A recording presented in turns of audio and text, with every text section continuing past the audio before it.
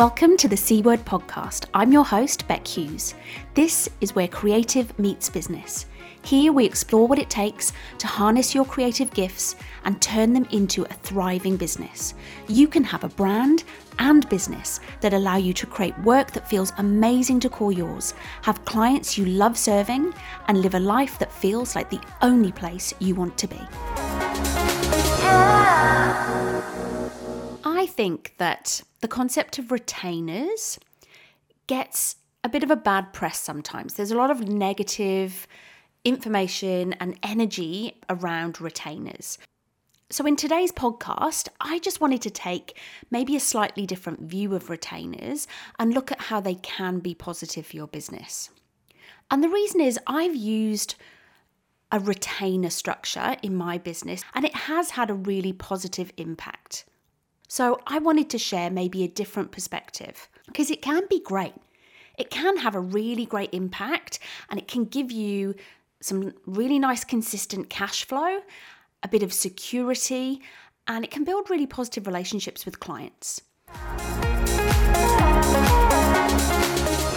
So the first thing I wanted to talk about today is what actually is a retainer. Now, I think very often retainers are associated with big agencies, particularly agencies in the advertising space, who have those ongoing monthly retained services with their clients. But retainers can also work for individual solo designers. So a retainer is essentially, or has been traditionally, a scenario where your client purchases a specific number of hours or time from you, and then you deliver services up to the value of that time.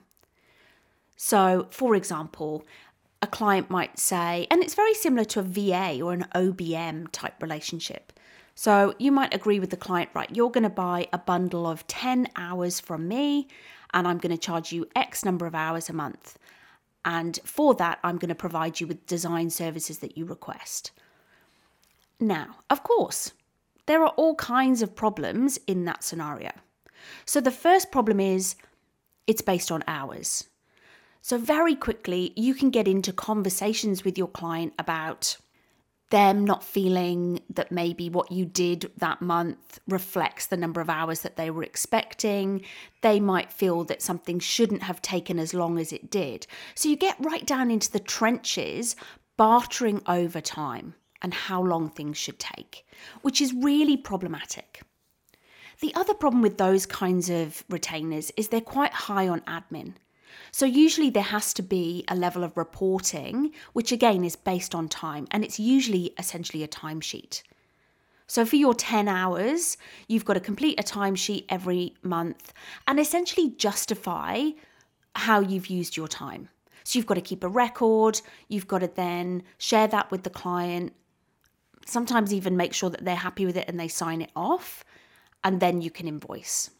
The other problem that arises with that retainer is when the scope goes either above or below the hours that have been specified. In the first scenario, the client is asking for way more than you can accommodate within those hours. So every month you're getting into a negotiation about what can and can't be done, which can create tension, which can be hard work. Or the flip side of it, one month the client doesn't have enough work. So then they start to negotiate. Oh, well, this month, can I just do 5 hours? Or I'm going on holiday next month, so can we just put it on hold? So then you don't get the kind of consistency, which was the whole point of the retainer. And it all comes down to the fact that it's always based on time.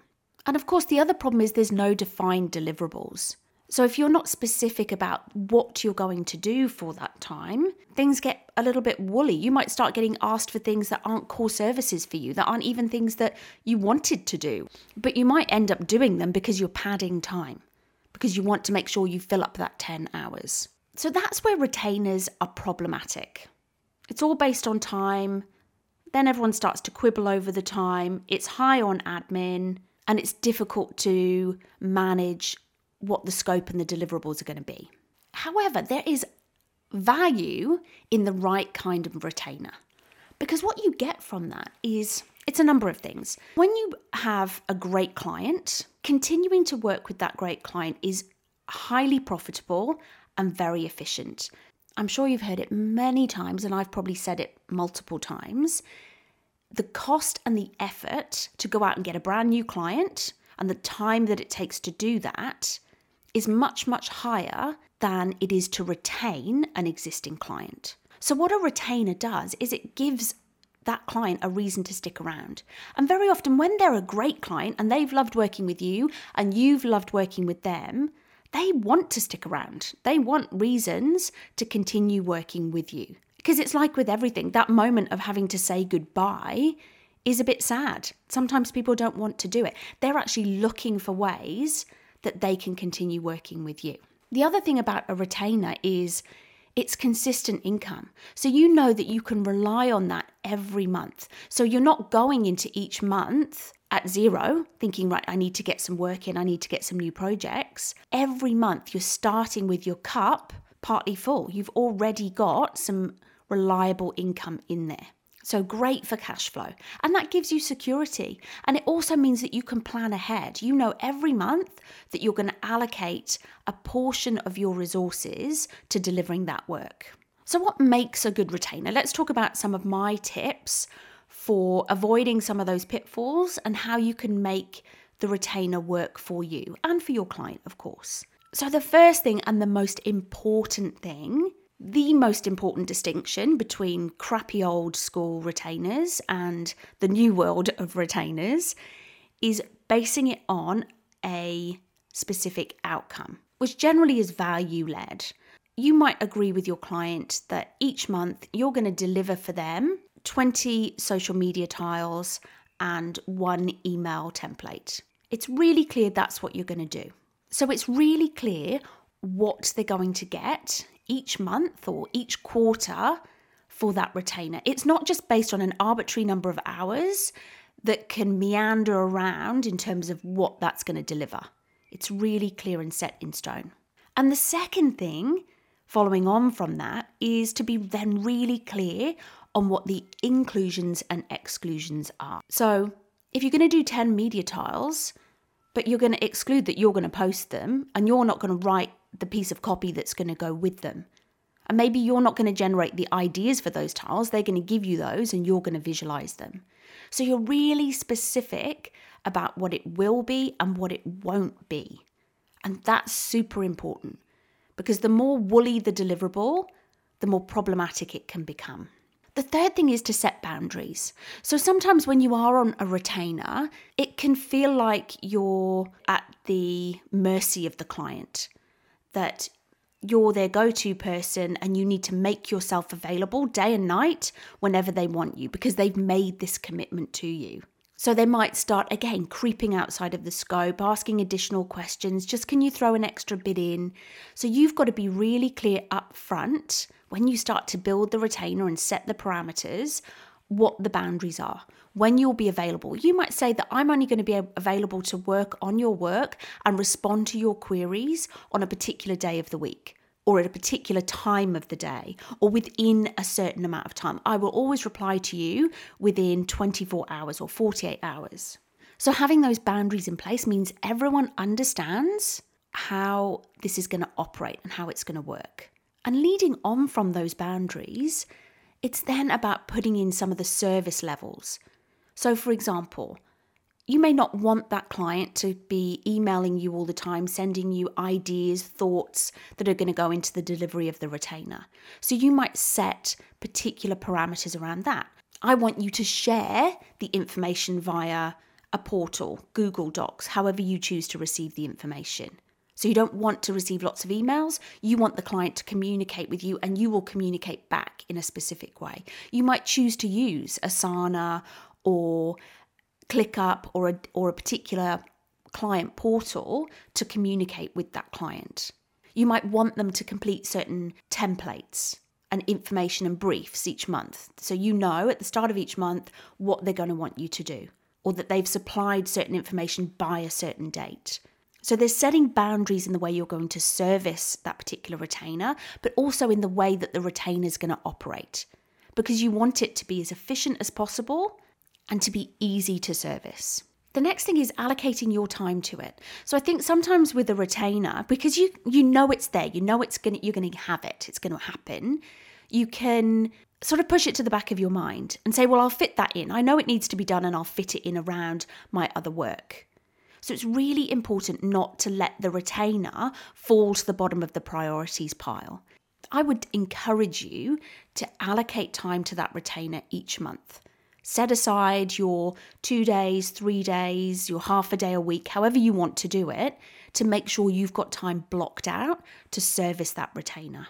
The other thing is measure and report. Make sure that you maybe once a quarter go back and look at how things are running. It is worth measuring it against your time if you're finding that to produce those deliverables, so you might have an internal hourly rate that you're measuring this off, and then you might find after 3 months that you are really over-delivering on that retainer.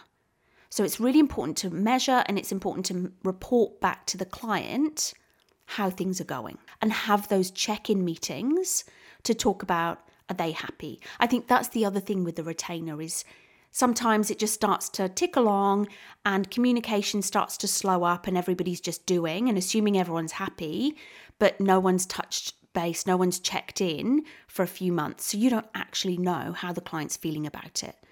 So keeping that regular communication open is really essential. And then the final thing is have your terms in place. Make sure that you protect yourself when it comes to the legal terms of the retainer. So what are the payment terms? Do you want to get paid upfront each month? Would you want to get paid within 7 days at the end of the month? So put some parameters around that and also have some cancellation policies in place. So do you want to, for example, have a 3-month notice period on your retainer? The client just can't call up one day and cancel it, we're done. That there has to be some notice given to you because you've committed time to it. And for example, maybe they can only cancel at the end of a month. They can't cancel mid-month and then you're scrabbling around to amortize the cost and only charge them for what you've done that month, which can get tricky and can get messy. The other thing with the retainer is making sure that it's work that you want to do. It seems like an obvious thing, but don't offer retainers based on work that you don't love doing, because this is something you're committed to. You're essentially committed to for the reasonably long term. So you need to make sure that it's something that you're going to want to keep doing. So I think in terms of growth for your business, in terms of having freedom, having security, having that longevity, retainers can be really great. It's just about setting them up in the right way as something that will work for you and will deliver some genuine value to your client. So just to recap, because there was quite a lot bundled into that little short episode, when setting up a retainer that works for you, there are 7 things to consider. The first is define the deliverables. What will you actually do? What will you deliver each month? Secondly, be clear on the inclusions and the exclusions. Thirdly, set boundaries for working with the client each month. Number 4, have defined terms in place for payment, levels of service, cancellation, for example. Number 5, allocate time to it each month. 6, measure and report on the performance. Let the client know how things are going. And number 7, make sure it's work you actually want to do and you want to include those services in your business long term. So my final word on this is don't dismiss it. There is lots of negative messaging, content surrounding retainers out there. However, when it's done right, they can be very good for business. Let me know how you go. Let me know if you're thinking that a retainer could work for you. Of course, it's not the only thing in your business. It's a complementary service that you can add. But I'd love to know if it's something that you think could work for you. Thanks again for listening and have an awesome day. And I'll chat to you soon.